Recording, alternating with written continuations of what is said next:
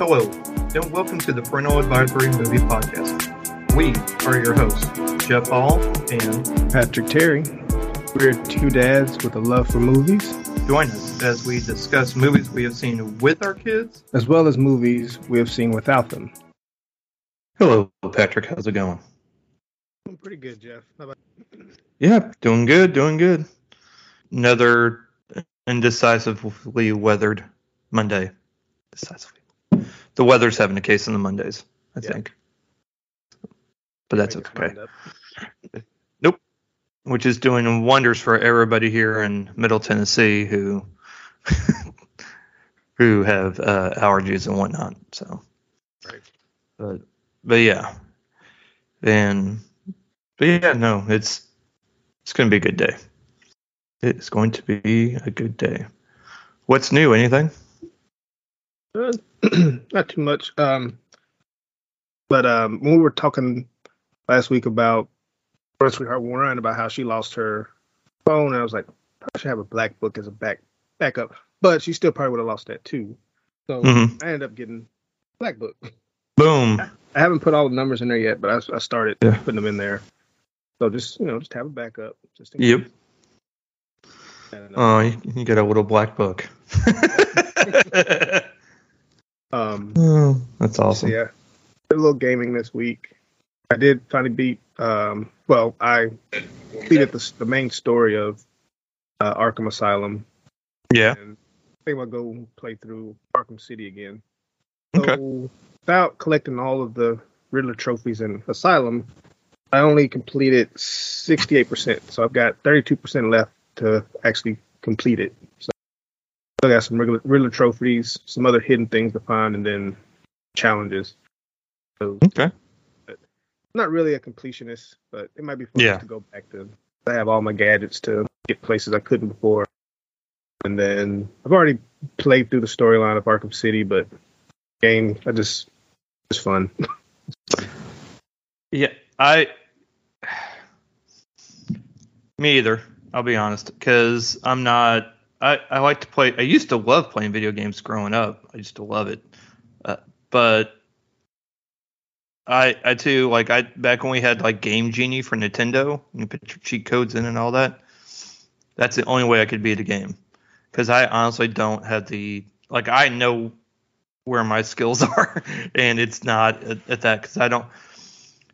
I'd like to say I don't have the patience for it, but maybe I do. I don't know. I get bored. I get frustrated. Well, especially now, even I don't want to say with newer games, because I really have very little experience when it comes to newer games, in the sense that if it doesn't have a time limit, or if it's going to take longer than an hour to complete, it's probably not going to happen for me.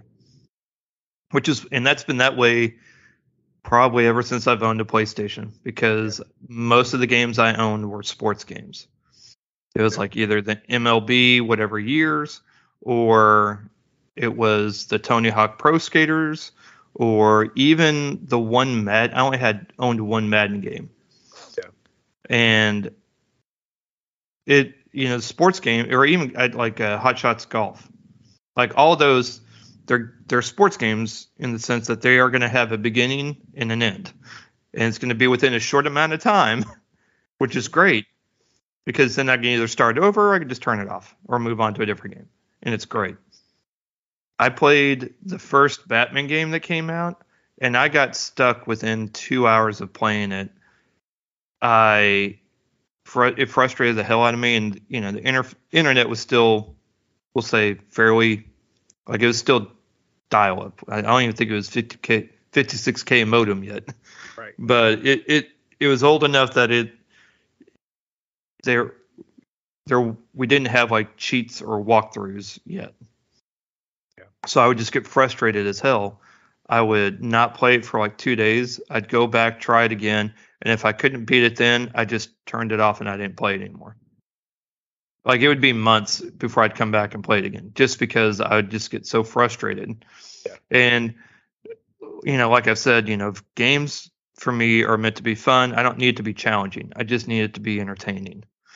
Right. And when it quits becoming fun, then I'm not going to play it anymore. Right.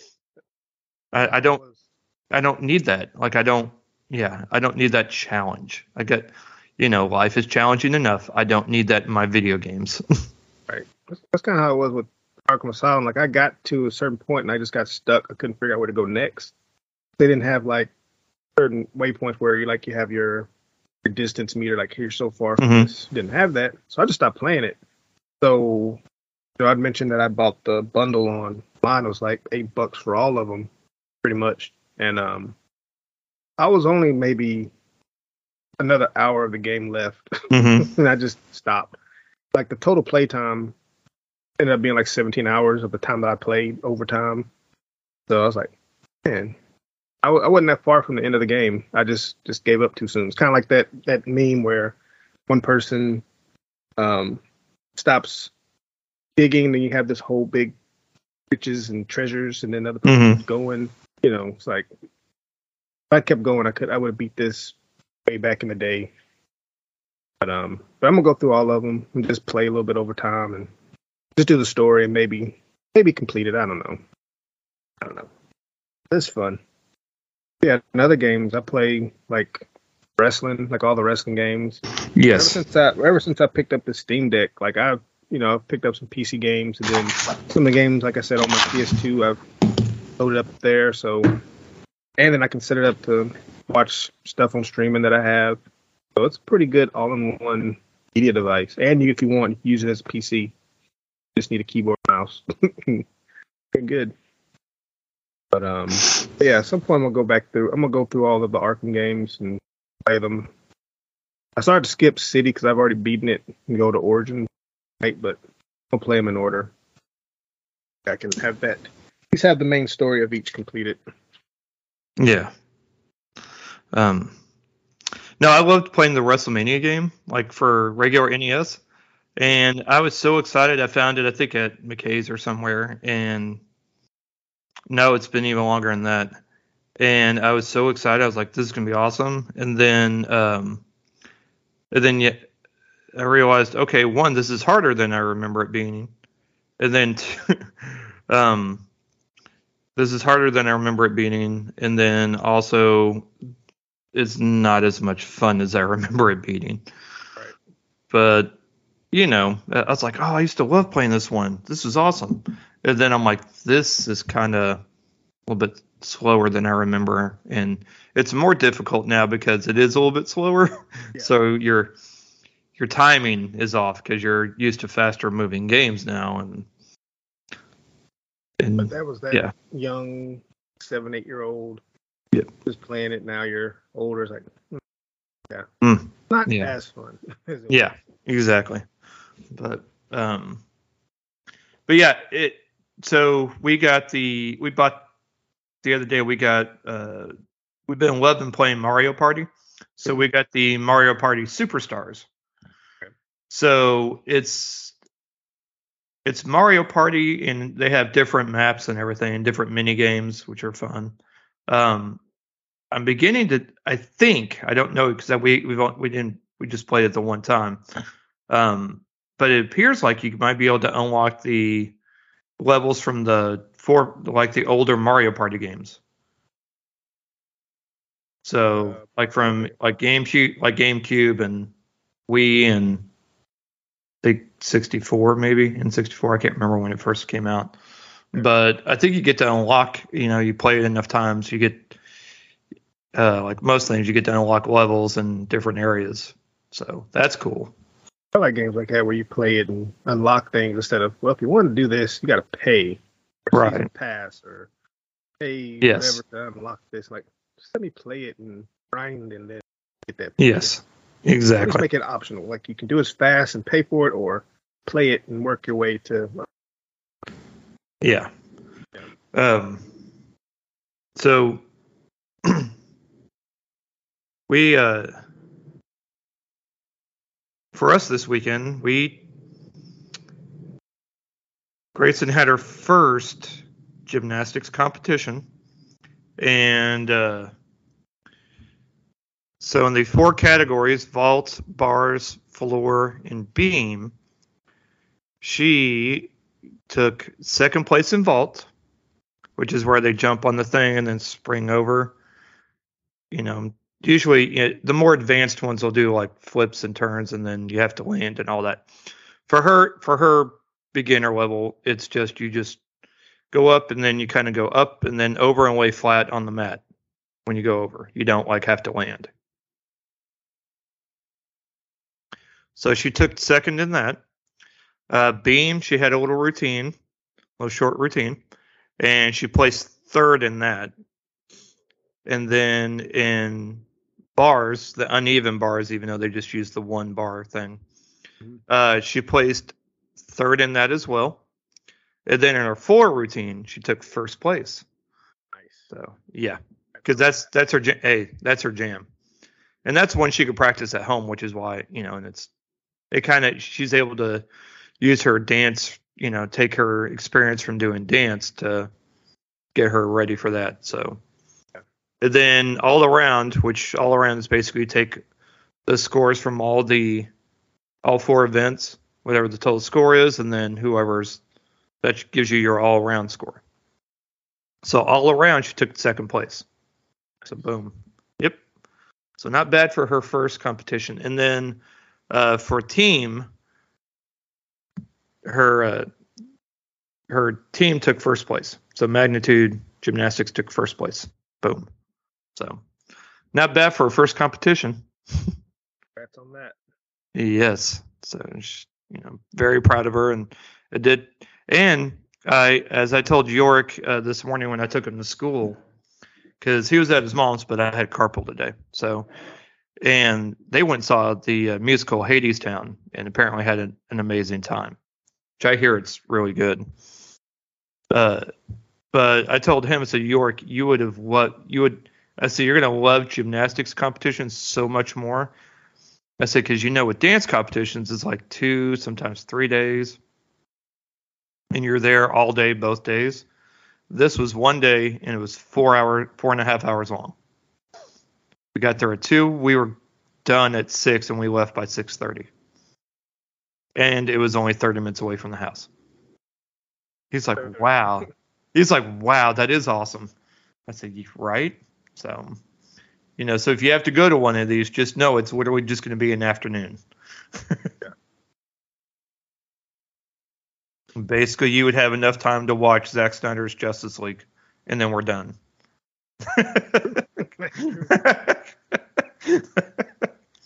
Or Godfather Part 1 and most of Godfather Part 2. Find it out. Mm-hmm. I said, you'd be good, man. So, yeah, he's like, awesome. And he was proud of her, too, obviously. But, yeah. And that's really I think that's about it. Yeah. And, easing into November. Yep. Or as I call it, no stress November. October was stressful enough. I'm not doing that this go around. We're easy peasy. Right, November. Off period. Ugh. Yes. Her thaw period, and when Axl Rose gets pneumonia from that cold November rain. Yep. It's hard. Just not safe to be a celebrity musician. All right. So for trailers, the official trailer for Avatar: The Way of Water dropped. I have not watched it because the first one was more than enough for me to go, yeah, so I'm going to go see it. No, I'm not really that interested still. Yeah. I'm a little more since I watched the first one finally. Yeah. All right. Let's see what they do. Considering all this time in between, where everybody wanting, looking forward, that's interested. Yeah. Next we have Disenchanted, the full trailer for that one, which is a sequel to the Disney's movie Enchanted, which I really love and thought it was adorable and really liked it. Disenchanted is going to be dropping November 24th on Disney Plus.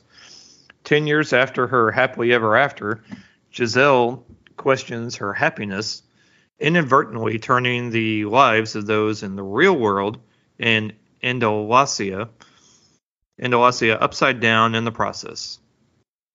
With Amy Adams reprising her role as Giselle, Alan Tudyk doing the voice for Skrull, James Marsden as Prince Edward, Gabriella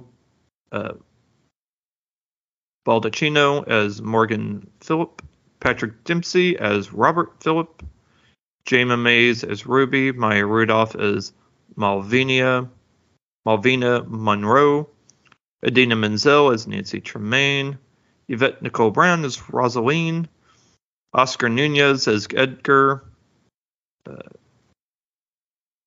It's going to be great. It'll be fun. Can't wait. And also, this will be directed by Adam Shankman, who also directed the first one. And then lastly, we have A Christmas Story Christmas, which sounds like a horrible title for a movie. Yeah. It's very long. Why not A Christmas Story while you're at it? Yeah. I don't know. Or Another Christmas Story. Story 2. Yeah. Anyways, A Christmas Story. A Christmas Story Christmas. See, I've already changed the name of the title. Guarantee that's not going to be the first time this happens. It follows the now adult Ralphie as he returns to the house on Cleveland Street to give his kids a magical Christmas like the one he had as a child, reconnecting with childhood friends and reconciling the passing of his old man. Looks like it's coming to HBO Max November 17th of this year. Directed by Clay Cadis. Peter Billingsley will be reprising his role as Ralphie Parker. Zach Ward will be reprising his role as Scud Farkas. Aaron Hayes is going to be Sandy Parker. Julie Haggerty, Mrs. Parker, reprising her role as Mrs. Parker. Scott Schwartz as Flick. R.D. Robb as Schwartz. Ian Petrella as Randy. Mark Arnold as Neighbor Joe. And yeah, I'm sure it'll be nostalgic and hopefully have a decent story to go with its Christmas. End up doing a rehashing of some old thing he went through. Had flashbacks. Yeah. Okay. You watched the Weird Al movie, right? No, I don't have Roku. Oh, okay. I thought you watched it for some reason. Oh, okay. No. Okay. Well, I'll let you go first because this is your week. Okay. Let's see. So I didn't go to the movie theater at all this week. Me either. So I happened upon. Sometimes I forget I have the Canopy app, so I was on there looking up some stuff. So I happened upon a movie called Test Pattern, which is on there. It came out February 12th, 2021. Has a runtime of 1 hour 22 minutes, and it's directed by Shatara Michelle Ford, which I was reading. This is her first feature-length film. Stars Brittany S. Hall as Rainisha, Bill Brill as Evan, Gail Bean as Amber, and Drew Fuller as Mike. So it follows an interracial couple whose relationship is put to a test after a black woman is sexually assaulted and a white boyfriend drives her from hospital to hospital in search of one of those assault kits. So they meet kind of like at a lounge bar area when Evan approaches Rainisha and asks for her phone number. And, she's sitting there with her friends. Usually, if you're a guy by yourself and you see someone you're interested in and she's got 3 other friends with her, kind of intimidated. Like, nope. He'd been drinking, went up there, got the phone number. She gave it to him. And then he didn't call. So he just happened to run into her at the grocery store. She was coming out. She was going in and he was coming out. And, she basically let him know, like, I knew you want to go use my number, But while she's grocery shopping, he ends up calling her from outside and then invites her out to get some Asian food. She agrees to, and they have a good dinner. Things are good. And so it's like, basically just saying he made a mistake by not calling. He's going to not make that mistake again. And so they meet up another time. It's basically like different, kind of a drawn out drama. Mm-hmm. We have the next time they get together at her place, kind of really connect there. I'll say it that way. And then we fast forward a little later where they're living in a house, and she's starting a new job. He's a tattoo artist, so that's how he makes his money. And she's working for this agency that deals with animal adoption. And her first day, like no sooner she comes home with some tacos. Like no sooner than she comes home, her friend called and said, "Hey, let's go out, celebrate." I'm like, "You just got home, you got tacos. Why are you going back out?" Yeah. But she invites him out. He's like, "No, I don't like that place. I'm just gonna stay home. You have fun, have a girls' night." So she meets up with a friend, and they're about to leave, but then these two guys who are celebrating, having secured a business deal, were celebrating. So they end up kind of hanging with them. She drinks a little more than she plans on. Even takes an edible, which kind of messes with her, I guess, her decision making. Gotcha. And so, long story short, she ends up waking up in one of the guys' bed the next morning in the hotel. Doesn't know what happened. She has foggy memory. Yeah. But, she's not really sure what happened because she doesn't remember anything. She asked the guy to just take her to her friend, which he does, give him that. Like he's not really a bad person, but he took advantage of her because she didn't consent to it, which wasn't in her right mind. But, she kind of doesn't say, but in a way reveals like something happened that she's not sure to her boyfriend. He doesn't get mad, but he's like, "Hey, we need to, get you to a hospital so you can get one of these kits so they can see what happened and find this person that did it." So they end up going from hospital to hospital. First place, they got the kit, but they don't have the person that can administer it. So they go to another place, they don't have the kit. And she's literally like done heating the cup and carrying this cup around so they can have the fresh sample because you're not supposed to clean up or use the bathroom or anything. So that way they can get accurate DNA. And it's just basically about them going through that process. Boyfriend Evan is really adamant about getting this done to the point of calling police so they can file a report. She doesn't want to do it. She wants to just let it go and just let it be. But he's like, "No, we need to do this as soon as possible so we can at least try to find this guy." Because, he could be doing it to someone else. You're right. Even her friend is like, she doesn't know what happened, but, they was all kind of not in their right mind. That's basically what that is, what's about. It's a cool drama, it's not a lot of action and things of that nature. Yeah. It's just this couple going through the situation and going hospital to hospital, and just how, I guess, that system is set up as far as getting one of these. At first I was like, why not just go to the police? But, I've never been in a situation, so I don't know how I would react if my girlfriend or wife had that happen, and then we need to figure out who did this. But it was I won't say it was entertaining, but it was a good drama. It was a good drama. I was entertained watching two people go from hospital to hospital to try and get a rape kit done. But how do you spend your night? but I feel it was well acted. It's different. It was cool as far as story, how it was shot. I think it was a good first time feature attempt. Okay. It's cool. on Canopy. If you have it, there you go. Got a library card or affiliated with the job, you can sign up and watch it. There you go. And Canopy is a good resource that I've even forgotten to utilize from time to time. Usually I remember during award season to see if I could find it on there. If I can't find it anywhere else.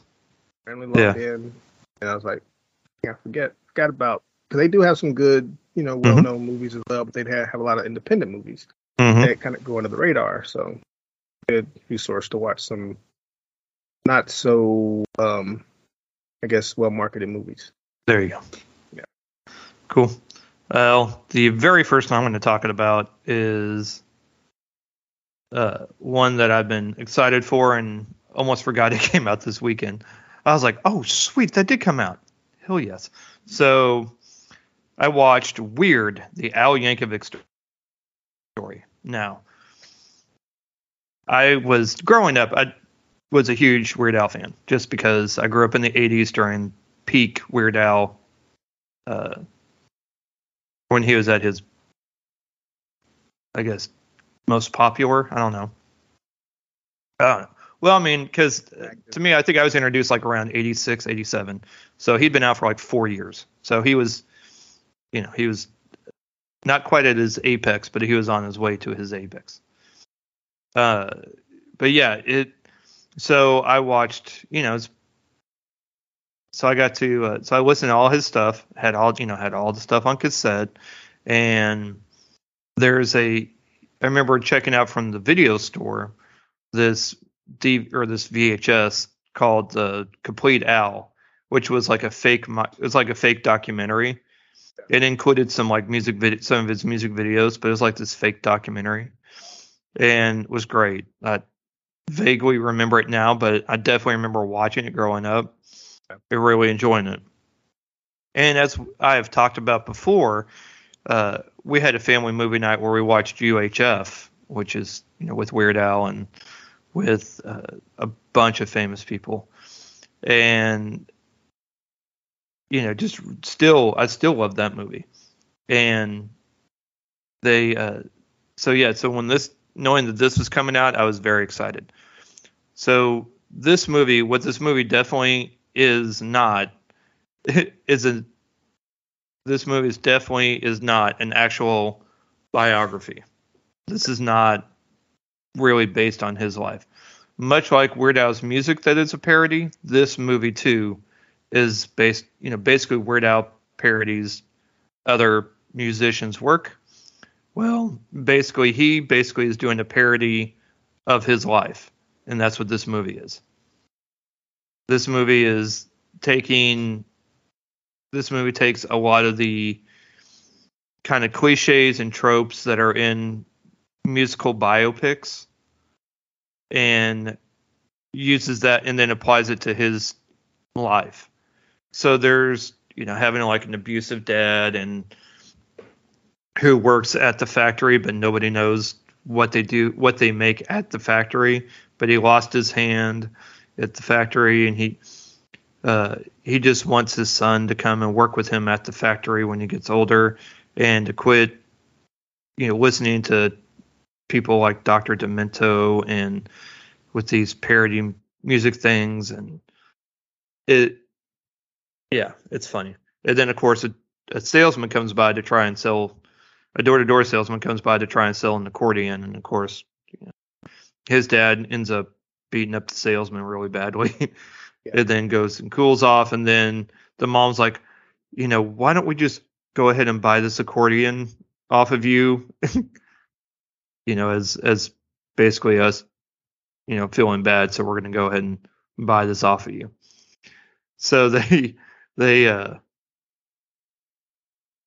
and that's kind of how the story starts. But she's like, but you can't play this in front of anybody. Basically, I don't want your father to know we bought this, type of thing. So he's having to play like in his closet or play quietly. And it kind of fast forwards to him like moving out of the house and away from his family and being able to express himself, the way he wants. As a teenager, he winds up at this party that he kind of snuck out to go, that he didn't tell his parents he was going to. And the party turns out to be a polka party. And so he's like, I can't be seen here. I can't be at a polka party. My parents will flip out. Instead of like, oh my God, there's polka music and there's an accordion. I can't be seen doing this. What if my parents find out? So it's great. Basically they take stuff instead of like drug use or alcohol use and just put polka music in and stuff like that. It's pretty funny that way. And then of course the cops show up. He ends up playing the accordion very well. And then the cops show up to bust up the party. And then they bring him home. It's like we found your son playing, your son was at a polka party. We caught him with an accordion in his hand. It's like, what? He doesn't even know. He doesn't even know how to play. Why would you even know what that is? Type of thing. It's really funny. Like it's really cleverly written in that way. And this movie is peak kind of like ridiculous, but it's in the most traditional Weird Al kind of way. Yeah. And I did catch something when after he got older and everything, and he moved out, he's trying to join a band, and so he goes to like one of those community boards, where they put, need one, take one, like, Yeah. do you want to join a band? Do you need a place to stay? Hey, here's basically a bunch of flyers are posted up. And immediately I saw something caught my eye, and I'll post it in our story. There's this thing that says Cooney's karate classes. Mm-hmm. And I'm like, I did the Leo thing, pointing at the screen. I'm like, ooh, that's from UHF. Because his neighbor downstairs, so stupid. Yeah. No, it was next door. That's what it was. His neighbor next door. So stupid. Yeah. Anyways, I caught that, and I was like, I said, okay. I already see I'm going to have to really pay attention to this, to further Easter eggs and stuff like that. Yep. Yeah. And no, it was great. He gets older, and his friends, he gets the inspiration of My Bologna from listening. They had the radio on, and My Sharona was on, and he was making his friends a sandwich, and yeah.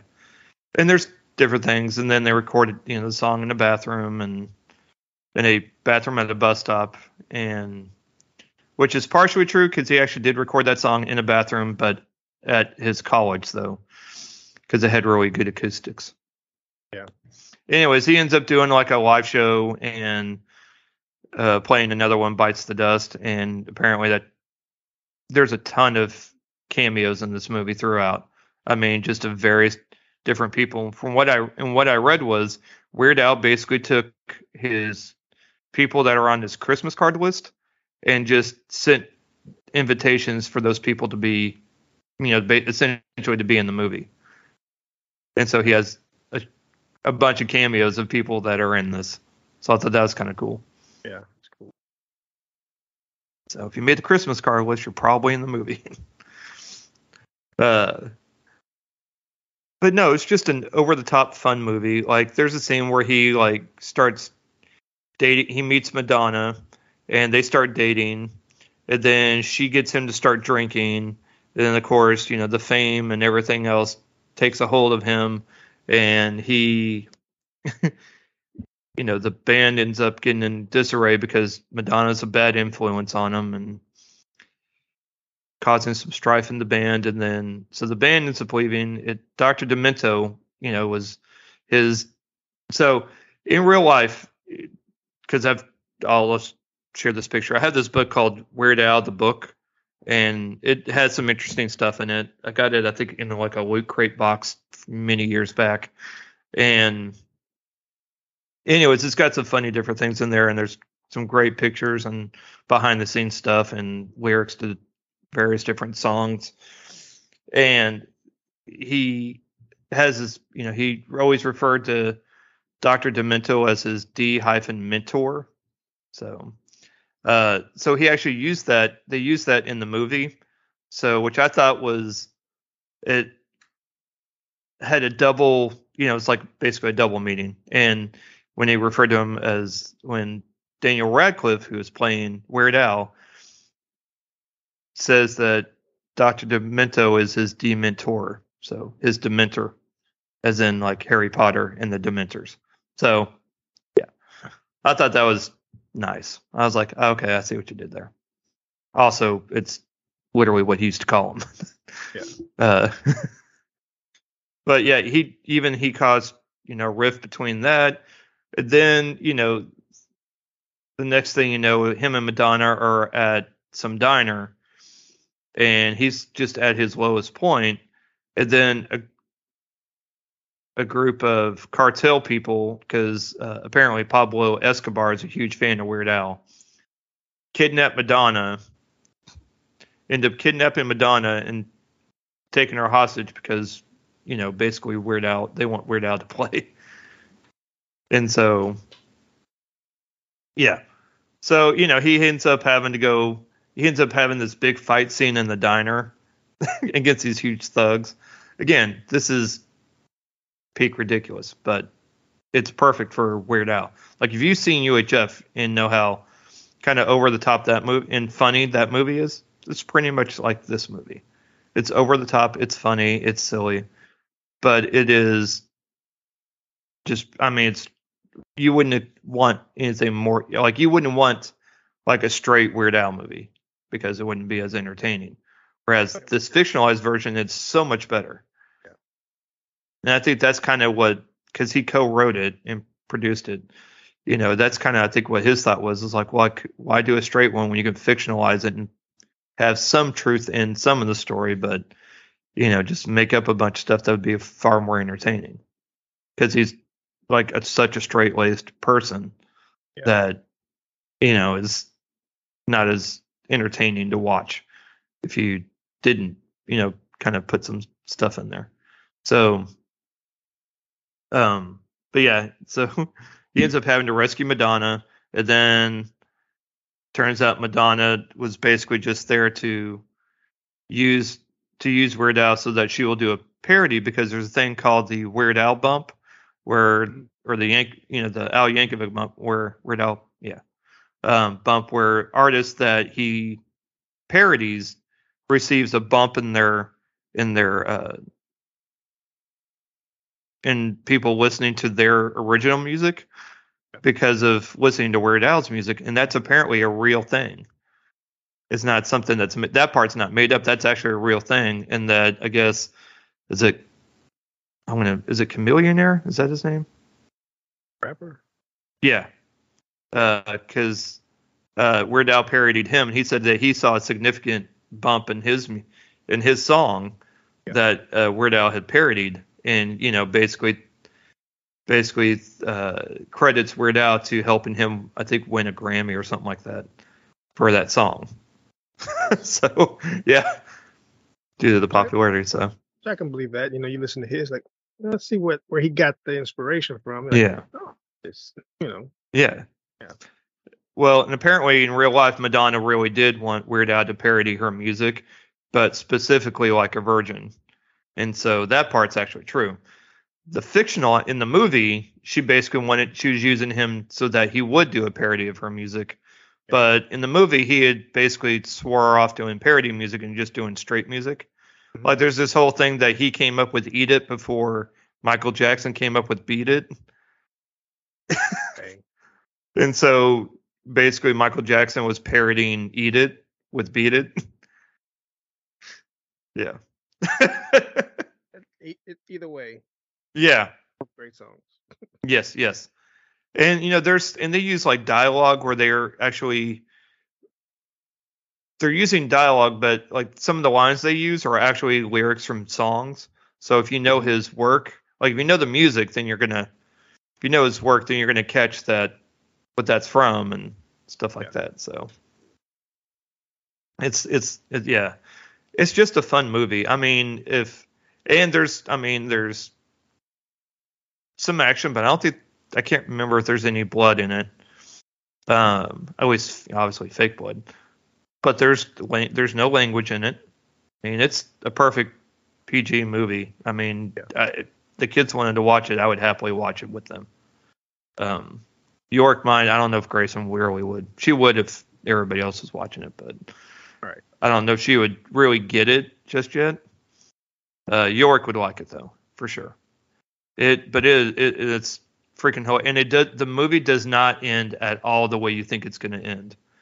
Like the ending just happens, and you're like, what the fuck just happened here? Like, what happened? And I'm like, you know what, and then the credits roll, and then it's just hilarious after that. It's like just so stupid, but yet so funny. Yeah. No, great movie. Yeah. Especially as any Weird Al fan will love this. Even if you're just like barely even like even if you don't consider yourself like I don't want to say a diehard fan, but even if you're just like remotely interested,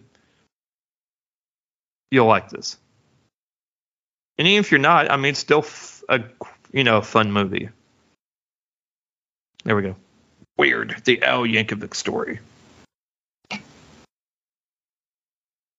For my next movie, I hopped in my time machine, went back to 2009, and checked out the movie The Proposal, which was released June 19th of that year. Runtime of an hour and 48 minutes, directed by Anne Fletcher, and it stars Sandra Bullock and Ryan Reynolds, but it also stars Malin Ackerman, Rick T. Nelson, Mary Steenburgen, Betty White, and Oscar Nunez, who we mentioned earlier. Yep. Is Ramon. But this is about He's hilarious. He is. It's about a pushy boss who forces her young assistant to marry her in order to keep her visa status in the U.S. and avoid deportation to Canada. Which, the way of the world, I don't think being deported to Canada is too bad. Nope. Alternative. True story. I just hate the cold. But Sandra Bullock plays Margaret Tate, who's editor-in-chief for a New York book publishing company. So she's not well liked in her office, to the point where she comes into work, people act like they're busy just to kind of avoid eye contact, or she's in her office, they just avoid her as much as they can. They don't want to piss her off or anything. So she's here on a visa from Canada, and she was given strict instructions to not go to a certain place because of that. But because she wanted to land this client, she goes anyway, and thus by doing that, she's in violation, and thus will be deported back to Canada. So before this meeting with her boss, she has her assistant, Andrew, give him the 10-minute, like, hey, in 10 minutes, come get me. So when he comes in, he ends up saying the magic word, engage, or engagement. So she's like, ooh, that's a good idea. Let's pretend like we're married. So like, yeah, we're getting married. And of course, the look on his face is like, what? Hey, what's going on? Because he does not like Margaret at all. Like he's been her assistant for the last 3 years, but he can't stand her. It's like a Devil's Wear Prada. It's like a Devil's Wear Prada type of situation. Yeah, and he's been trying to get a manuscript of his published, but she won't even read it. And so they both kind of look at it like, okay, for her to keep from getting deported, I'm gonna have him marry me. He's like, well, if I do this, then I can get her to publish my book. Kind of like that whole thing. And so, of course, they got to go through the proper channels. So they end up going to an immigration agent who's not buying it. He feels like she's specifically doing this to avoid being deported. And so, she's like, well, Andrew happens to have been going to his grandma for her birthday. And so she brings that up. So, yeah, we're going to visit family and let them know what's going on.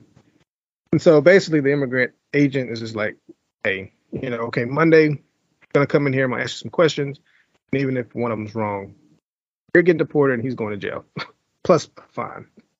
Right. So they got the pressure on him to do this. Of course, Andrew's family, they live in Alaska, which I thought was interesting because one of the scenes when them supposed to go into bed, it's like, sun's still out, how are you going to fall asleep? So we have curtains pulled down. I'm like, yep, that's exactly how I do it, because I can't sleep with the sun's in my face. So I'm the same way. But so they end up getting to Alaska, meet the family, meeting his mom and grandma, played by Betty White, who's hilarious in this. She's funny. Like my first encounter with this movie was like a skit promo with Sandra, Betty White, and Ryan Reynolds, where whenever Sandra Bullock is around, Betty White's real nice. When she goes away, she's really mean to Ryan, like just talking bad. I thought it was a cool promo, but I never watched the movie. But anyway, once they meet the family, it ends up being a little more than what they thought because, Andrew hasn't been home in like 3 years. Mm-hmm. So the parents kind of make a big deal about it, make a big celebration, have other people basically make it a party. And so, he's at odds with his dad, and his dad kind of frustrates him to the point where he goes ahead and tells people that he's getting married to Margaret, which wasn't exactly the way she thought it was going to come out. And, they're trying to keep this ruse. It just comes about them like, are they going to either drive each other crazy doing this and just forget about it, or are they going to actually take the time, get to know each other, so by Monday they can pull this off, get married, so then a little well down the road they'll just have the know. But I thought it was a cute movie. I like Sandra Bullock and Ryan Reynolds' chemistry. Saw a little more of Sandra Bullock in this movie than I thought I would. Wasn't bad. you know, the bathroom scene where the dog scares her and he happens to be changing outside. They both come inside and the room and bump into each other. And it's like it makes sense. Yeah. I was like, oh. Like, all right, that's a little too much detail. But yeah, I mean, I enjoyed it. I laughed. I laughed a lot with Betty White, her character, out in the woods doing her seance and stuff. All right, crazy but fun. Yep. Yeah, I liked it. Good. Yeah, Good. I enjoyed Good. it. So my next movie is our family movie night morning, Sunday morning movie pick. There we go. Yeah. Grayson and I watched, because York I knew would have zero interest, but Grayson and I watched Monster High, the movie, which is on Paramount Plus. Follows a half human and half werewolf as she finally finds a place where she fits in. But when a devious plan to destroy Monster High threatens to reveal her identity, she must learn to embrace her true monster heart and save the day. This is directed by Tom Holland, who also directed a bunch. He directed a bunch of TV, but you and I will most notably know him from directing the movie The Wizard from 1989, the video game movie with Fred Savage and Christian Slater and Beau Bridges. Introduced Super Mario Brothers 3. 3, yes, the big deal back then. For that, yes. Can you imagine them being able to pull that off in this day and age, though? They do it right. It's possible. You just got to get the right. And make sure there aren't any leaks. That's going to be the biggest issue. Because we did not have the internet then, so it was a lot easier to keep things a little more hush-hush. That's one thing I don't like about the internet. Nothing is sacred. Nope. But, yeah. So, this movie is, I want to go ahead and right off the bat, if your child likes any of the Disney musical movies, because this is a musical, not a whole lot of numbers, but, enough. If they if your kids like either the Descendants movies or the Zombies movies, they're going to love Monster High the movie. This one, I think I might have enjoyed more than those other ones. I don't really. Maybe it's because Grayson watches those over and over and over. And it may be the same way, too, with this if she decides to watch this one over and over and over. But for the most part, though, I really enjoyed this one. Basically, Claudine Wolfe is half human, half werewolf. Her mom was a werewolf. Her dad is human. She doesn't fit in in the real world, so she got accepted to Monster High. And basically because she lied and said that she's full monster and not, human at all. And so basically the problem the monsters have is it goes back to, a long time ago where basically like Dr. Jekyll, Mr. Hyde type of thing. Dr. Jekyll was working on an experiment to go full monster because he was half human, half monster. And in doing so, went crazy. And so they had to banish him essentially from the high school, from Monster High. And then he, went off somewhere and then was never seen from again because he wasn't accepted in the monster world or in the human world. So he was just kind of in that kind of weird limbo, couldn't find a home either way.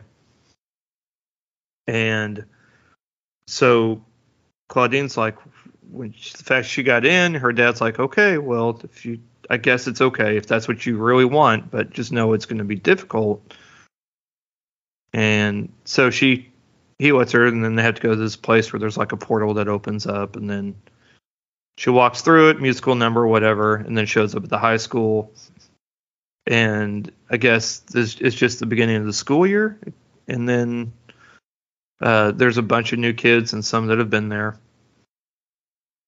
And so she makes friends with basically this child of, I guess, Frankenstein. It's Frankie is her name, and her last name is Stein. So Frankie Stein. And then her other roommate is Dracula's daughter, Draculaura. And then the love interest is like a Medusa, I guess, son, and his name is Deuce Gorgon. So, and then there's Cleopatra, Cleo Denial. See where I'm going with catchy names. I could probably come up with these. And then their teacher, Mr. Comos. And then, of course, Dracula. And then Headmistress Bloodgood. And one thing I didn't realize until looking up on IMDb people in this, because the one that plays her dad I thought was John Ortiz, who's a great character actor and been in a ton of stuff. I believe he was in Dead to Me, actually, in season 2 or season 1. It doesn't matter. Anyways, this guy looks just like him. It's not John Ortiz, it's somebody else. Anyways, her dad, Claudine's dad's name is Apollo. So I thought it's like, oh, I see what you did there. And then, so Claudine shows up. She's trying to make friends and everything. And then in her class, they're finding out that the story of, basically the exposition story of Dr. Hyde and why he got banished and all that. So now Claudine's wanting to do some paper, some, project, that's due. It was funny because there's this whole musical number, and then they're like, well, you have this don't forget you had this project due in like a few days, but nothing's ever said about what the project is. Like the teacher didn't give any sort of it's like, again, like first day. Like, yeah. I mean, how are they going to know what it is? This is literally the first day you just met these people. But, not important. Anyway, so she decides to do hers on... she decides to do her report on Mr. Hyde and all this, but also worried about... She realizes that whenever she gets upset or stressed, all of her monster attributes disappear. Like her ears, her nails, all that stuff, her hair, all that stuff. Well, her hair changes differently, but her ears disappear and her nails and her hands become more human. So she's needing to find out Dr. Hyde's, where his secret lab was, so she can use whatever potions he had to try and turn, so she could become full monster. So, and there's musical numbers, and then Draculaura is kind of a nemesis at first. Cleo Denial is because she realizes that Deuce, who Cleo and Deuce dated, but they broke up. Deuce broke up, and Deuce now kind of is into Claudine, and so Cleo's jealous. So there's all that in there.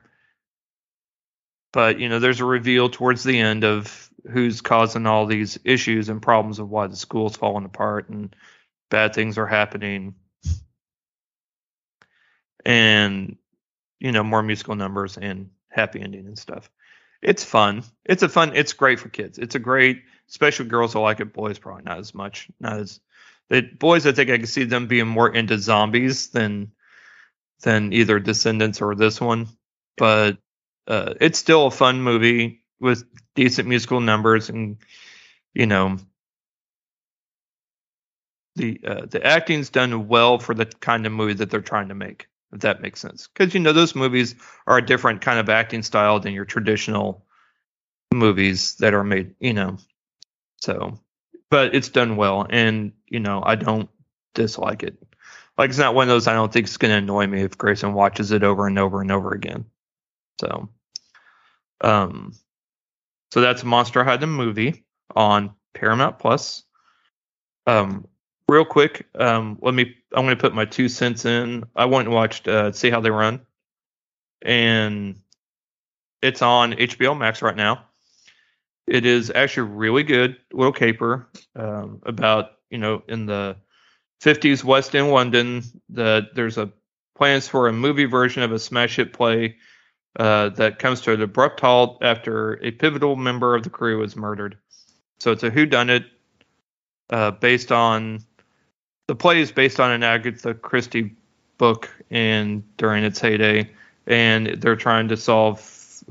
Basically, Adrian Brody plays this director of the movie the play is going to be adapted into. Sam Rockwell, Saoirse Ronan, Harris Dickinson, Ruth Wilson, David Oyelowo. There we go. Yeah, it's great. It's a great whodunit. It's a great little caper. I really enjoyed it. Definitely rewatchable. So, and it is rated PG-13, but I've learned that if there's any kind of blood, it immediately gets moved from a PG to a PG-13. Didn't have that. It's so stupid. Yeah, it's so stupid. So, with that being said, it's basically a PG movie. Really, so So, anyways, I just wanted to drop that in. I really enjoyed it. If you have HBO Max, you should definitely watch it. It's worth it. All right. On Apple TV Plus, A24 as well. Movie called Causeway. I just happened to be on TikTok and somebody dropped the clip. So I didn't know anything about the movie, but somebody dropped a clip from it. And it was one of the scenes with Brian Tyree Henry and Jennifer Lawrence kind of having their back and forth. I was like, oh, let me check this out. Then I learned it was an A24 movie. I'm like, But it's not. It's the normal. It's actually a normal movie. It's nothing weird, nothing crazy. No giant naked lambs running around or anything like that. But it's an hour and 32 minutes. The director is Lila Neugebauer. I had to watch an interview so I didn't mispronounce her name because I'm like, man. But it stars Jennifer Lawrence, plays Lindsay. Brian Tyree Henry plays James. Linda Iman plays Gloria. Jane Howdyshell plays Sharon. And Stephen McKinley Henderson plays Dr. Luke. So this is about a U.S. soldier who suffers a traumatic brain injury while fighting in Afghanistan and struggles to adjust to life back home. So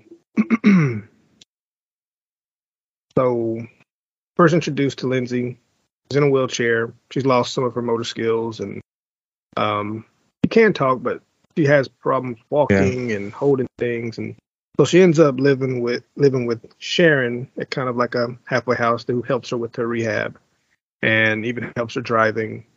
And once she gets to a point where she can move from Sharon, she ends up staying with her mom. But Lindsay, she's very adamant about getting back to work, which is re-enlisting, get back being deployed again. So Sharon, along with her doctor, are like, why? You got hurt. Why would you want to go back? And but she's just real adamant about doing so. So she ends up getting a job cleaning pools. And, one of the things that the boss asks her whether or not she has a vehicle, well, she does. It's a truck. But as she's driving, it starts kind of messing up. So she ends up taking it to this car shop, which is where she meets James, played by Brian Tyree Henry. And, he makes comments about how, she's got a good vehicle. And he kind of gives her a quote, but says, kind of depends on part comes in, how much it'll cost, and they can talk about it. But over time, they become friends, and she's also staying with her mom, who she doesn't really get along with. They barely really have a conversation. Lindsay avoids her mom, and her mom, I guess, kind of stuck on the past. Like making comments about how she used to be like this funny, vibrant person. Now she's mean, and you learn some things about Brian, who happens to be the brother of someone she played against in high school. She played basketball, but some tragic event happened with him and his sister, which they do talk about, and they even talk about her relationship with her brother. But the movie is mostly just about her connecting with him, while also trying to live with her mom and trying to get her life back, but still wanting to go back and go to back, be re-enlisted. Yeah. She can't do so until her doctor signs the waiver for it, which he refuses to do so because, regardless of how you're feeling, and yes, you're passing all these tests, I just don't feel comfortable signing that waiver. Then you go back and then something happens, Yeah. Deal. There's a scene at the pool where, it's kind of like a miscommunication, as far as, Lindsay and James are friends, but then something happens where it's like, doing here? Are we trying to make this more than friendship? They kind of argue from there. I like the movie. I feel like the performances are good, but I was curious. I was kind of like, maybe if they, like, Jennifer Lawrence, he's fine in this, but I feel like Brian Tyree Henry kind of has a little more meat to his character, like a little more backstory, like where if they could have maybe told the story from his perspective, where he meets her, but he got a little more going on in a way. I guess I'd just like to see his side of the story from his perspective. Yeah. You have this from her perspective, but it'd be cool to kind of see the other side on what he went through. But I feel like he gives a lot. This is a better performance from Jennifer Lawrence since the X-Men movies. Granted, she actually seems like she cares, but just that one scene at the pool, like he's really kind of given a lot of where, he could probably get maybe acknowledged for like a supporting actor. Right. Maybe. But it's cool. It doesn't really have an ending. Like it ends just one of those movies that just kind of goes to black. So it doesn't have like a real conclusive ending. Right. But performances are decent. And it's basically just about her, trying to figure out if she really needs to go back to war, or should she just try to live her life as best she can here, which is in New Orleans. She lived in New Orleans. Got good chemistry back and forth, her and Brian Tyree Henry. Okay. Yeah, Apple TV Plus. I think it's worth checking out. But it's a slow burner. It's just slow. It's not a lot going on, so it's not going to be any car chases, any explosions. So this is just a straight drama. Gotcha. Okay. Yeah, I've been wanting to watch. I was definitely wanting to watch that one. I just everything else going on. I kind of reached the just ran out of time. But I'm definitely planning on checking it out because it looks pretty interesting. The last movie for us to talk about is I watched Enola Holmes 2, which dropped this past Friday. Millie Bobby Brown reprises her role as Enola Holmes, and as does Henry Cavill, who reprises his role as Sherlock. David Thewlis plays Grail, and Lewis Partridge reprises his role as Tewksbury. And Helena Bonham Carter reprises her role as the Holmes' mother. Now a detective for hire, Enola Holmes takes on her first official case to find a missing girl as the sparks of a dangerous conspiracy ignite a mystery that requires the help of friends and Sherlock himself to unravel. So, much like the first one, this is based off of book series. This one, I think, has a better pacing than the second one. Than the first one. And it doesn't seem as disjointed. I think it kind of moves a lot better. I think it may have found its footing, I guess is a better way to word it. Yeah. It is directed by the same person who directed the first one as well as the show Fleabag, so that's why there's a lot of breaking the fourth wall like there was in the first one. So the story is not based on any of the novels, but it is an original story that is based on the real historical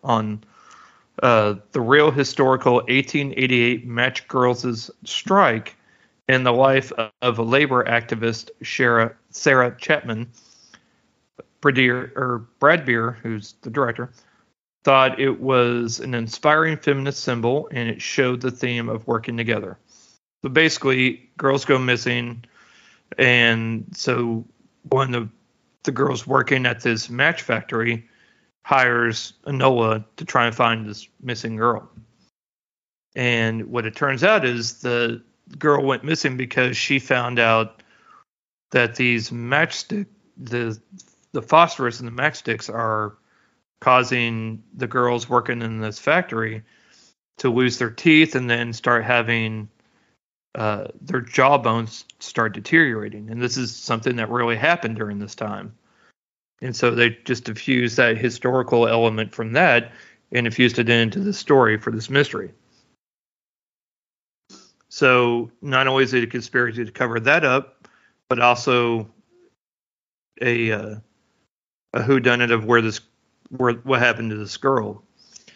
So, it's about Enola trying to solve all of this, and it's done in a very clever, fun way. There's a lot of action. There's a lot of like tongue-in-cheek comedy, plus, of course, a little bit of a love story between her and a continuing love story between her and Tewksbury. So, and her and Sherlock, actually, getting along, teaming up, and she's showing more that she can, showing more and more in this movie that she can handle a lot of things on her own and doesn't really need her help, but she doesn't need Sherlock's help, and in the end, he needs her help because the two cases that they're working on are combined. Right. And the person that's behind all of this is, behind the conspiracy and everything else is a formidable foe that you find out through watching the movie. I don't want to give too much away, but it is very enjoyable. I think boys and girls both would like this. Between Grayson might like it. I'll find out, see if she wants to watch it. Otherwise, 10 and up for sure. And it's enjoyable. It's definitely not bad. I enjoyed it more than the first one, I think. But I am going to go back and watch the first one and give it a second chance, give it a second look, and we'll let y'all know what I think. But so far, I was pleased with it. It is kind of funny. So there's a musical number, and she's not singing, but she's at like a vaudeville, place where they have musical numbers, and they're doing this one song and dance number where they took Where Did You Get That Hat, which was a song that was used in the Sherlock Holmes comedy Without a Clue from 1988 that starred Michael Caine as Sherlock Holmes and Ben Kingsley as Dr. Watson.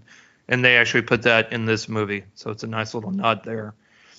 And actually, there's not a key moment, but in that scene, it has some importance to it. So it's actually pretty cool that they were able to work that in.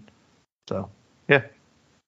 Enola Holmes 2 on the Netflix. So definitely check it out.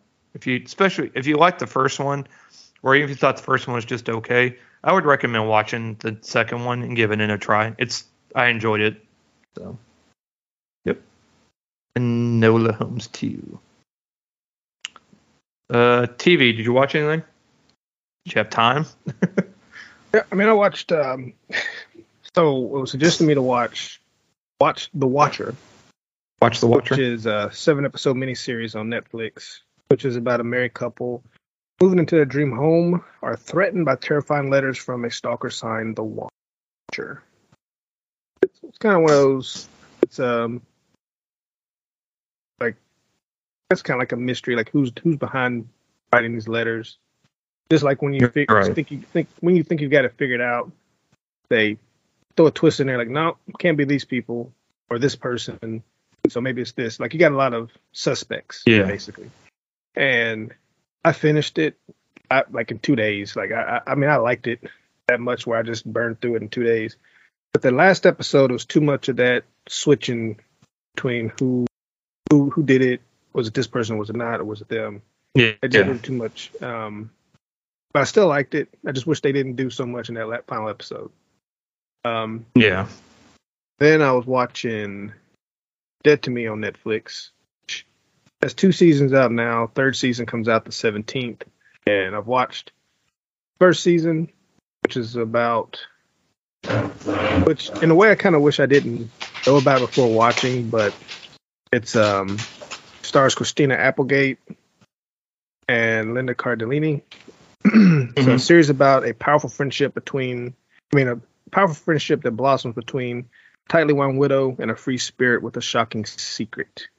I was surprised they had more than one season because I thought it would have been wrapped up after the first one, but other things happen, which leads to the second season. And I've watched the first 2 episodes of the second season, so I feel like I may have season 2 finished up by the time. But it's just real interesting. It's just crazy. Like, I couldn't imagine somebody doing that for real, but I'm pretty sure it's either happened or someone thought about it. Oh yeah. So, but it was interesting. It was really interesting. Continue watching that. And I watched the latest episode of Atlanta, which will have their season finale this Thursday, and series finale actually, for that matter. So far, this season has been getting like each character having their own episode that focuses on them.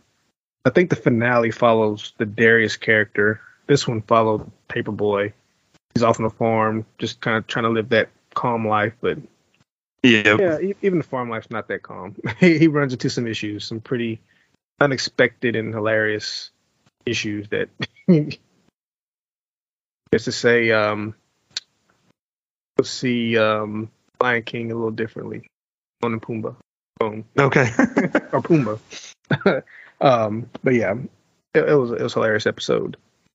And that's it. I still need to catch up on Abbott Elementary. I haven't watched that latest episode yet. Okay. So I forgot to tell you, speaking of Abbott Elementary, in Weird Al, Quinta Brunson plays Oprah in it. See that? Yep. Oh, she did great. It was awesome. I loved it. But yeah, as soon as I saw it, I was like, oh, should have brought that up. But again, there's like a ton of cameos in this. It's great in that movie. So I'm staying caught up on Andor. Still good. Some things happen, but not. It's almost kind of a filler episode, but there's a couple things that happen that kind of help make it not. But it's still progressing quite well. I have been watching Key and Peele on Netflix. They have 3 seasons up, and I am, having never watched it before, I've seen clips or little sketches, but I haven't watched a full episode. And I'm flying through. I'm on season 3. I think I'm almost done with it, and I'm absolutely loving it. It's hilarious. It is the best. I absolutely love it. So I definitely recommend that. If you've watched a couple of them, I would highly recommend going on Netflix and just sitting down and watching it. It's great. It's a great show. I feel bad that I didn't watch it when it was originally on. And then Titans season 4 dropped, and I don't mean the Tennessee Titans. I mean the show Titans on HBO Max. Yep. They did drop though. You're kind of onto something there. Yeah, right. Episode 1 and 2 dropped, and it's off to a good start. I'm enjoying it quite nicely. I guess they're going to introduce Brother Blood as the big bad in Mother Mayhem. So they're definitely delving more into the kind of the mystical arts this season. So I'm almost wondering if they're going to have Constantine show up. I don't know which version. I don't know which. Well, it won't be Keanu. So I don't know if Matt Ryan's going to show up, but since a lot of the stuff they're dealing with are kind of like magic based powers, I'm almost wondering if he's going to make an appearance or if Zatanna will. So curious. Should be interesting. But I still love it. It's still a great show. It took me a while during that first season to really kind of accept everything. It was like, that is not how I wanted it. And it was like, but once I kind of just went, you know what? They're doing a good job with what they got going on. And then obviously season 2 and 3 were both really well done. So with the Slade Wilson and Jason Todd storylines. Yeah, I'm enjoying it. It's a great show. So I'm very excited that this has started back. So gives me something new to watch. And I think that's all I got. Boom. So it's a shame we don't have anything coming out this week in the theater. I know. Yeah. A superhero movie? No, nothing. Lies. Sit on the throne of lies. Now, Black Panther, Wakanda Forever, coming out this Friday. So we will most definitely be talking about that next week. Yep. Like I said, I probably will have watched it at least twice. I'm gonna catch it the early showing Thursday after work. Okay. And friend will meet up and catch it. So 40X. Same friend that went. Same friend that went. I'm like, you sure? Yeah. I'm like, I'm catching it after work. It's gonna be kind of late. 40X. And she's like, well, I want to go because I want to get the free meal. Okay. All right, but just at least now you know what to expect. Yep. Be ready. Yeah. Take some leave. Maybe stretch. Maybe stretch. Yeah. Yep. You're ready. But yeah, I think that's kind of why I didn't, because I was supposed to watch a couple movies this past week, but I'm like, I'm ready for Black Panther. I'm ready. Yep, that's all I've been thinking about. It's like, it's the only one I'm looking forward to, and that's what I'm gonna watch. And there you go. I might catch those movies this week. I think they're still playing late enough that I might. Yeah. Maybe tonight or tomorrow. It'll be a mystery. Yep, but it's all about Black Panther. Boom. Just curious what they're doing. Curious. And they have a lot of pressure. There's a lot of pressure on this movie. Can't imagine. Yeah. It's like, see.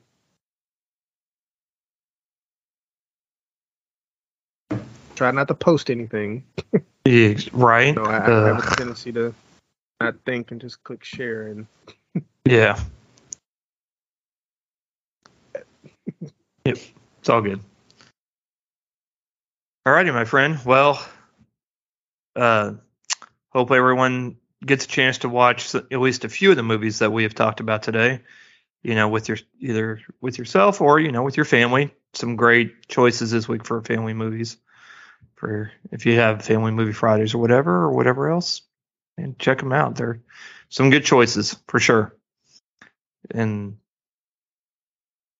so, in the immortal words of Weird Al, this is the life. Catch y'all next week.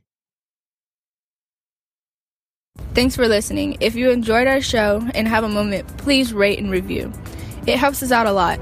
Also, recommend us to someone that enjoys movies or also has kids. You can find us on Twitter at PA Movie Podcast and on Instagram at parental_advisory_movie_pod. Be sure to join our Facebook group, Parental Advisory Movie Podcast, and join in on the fun.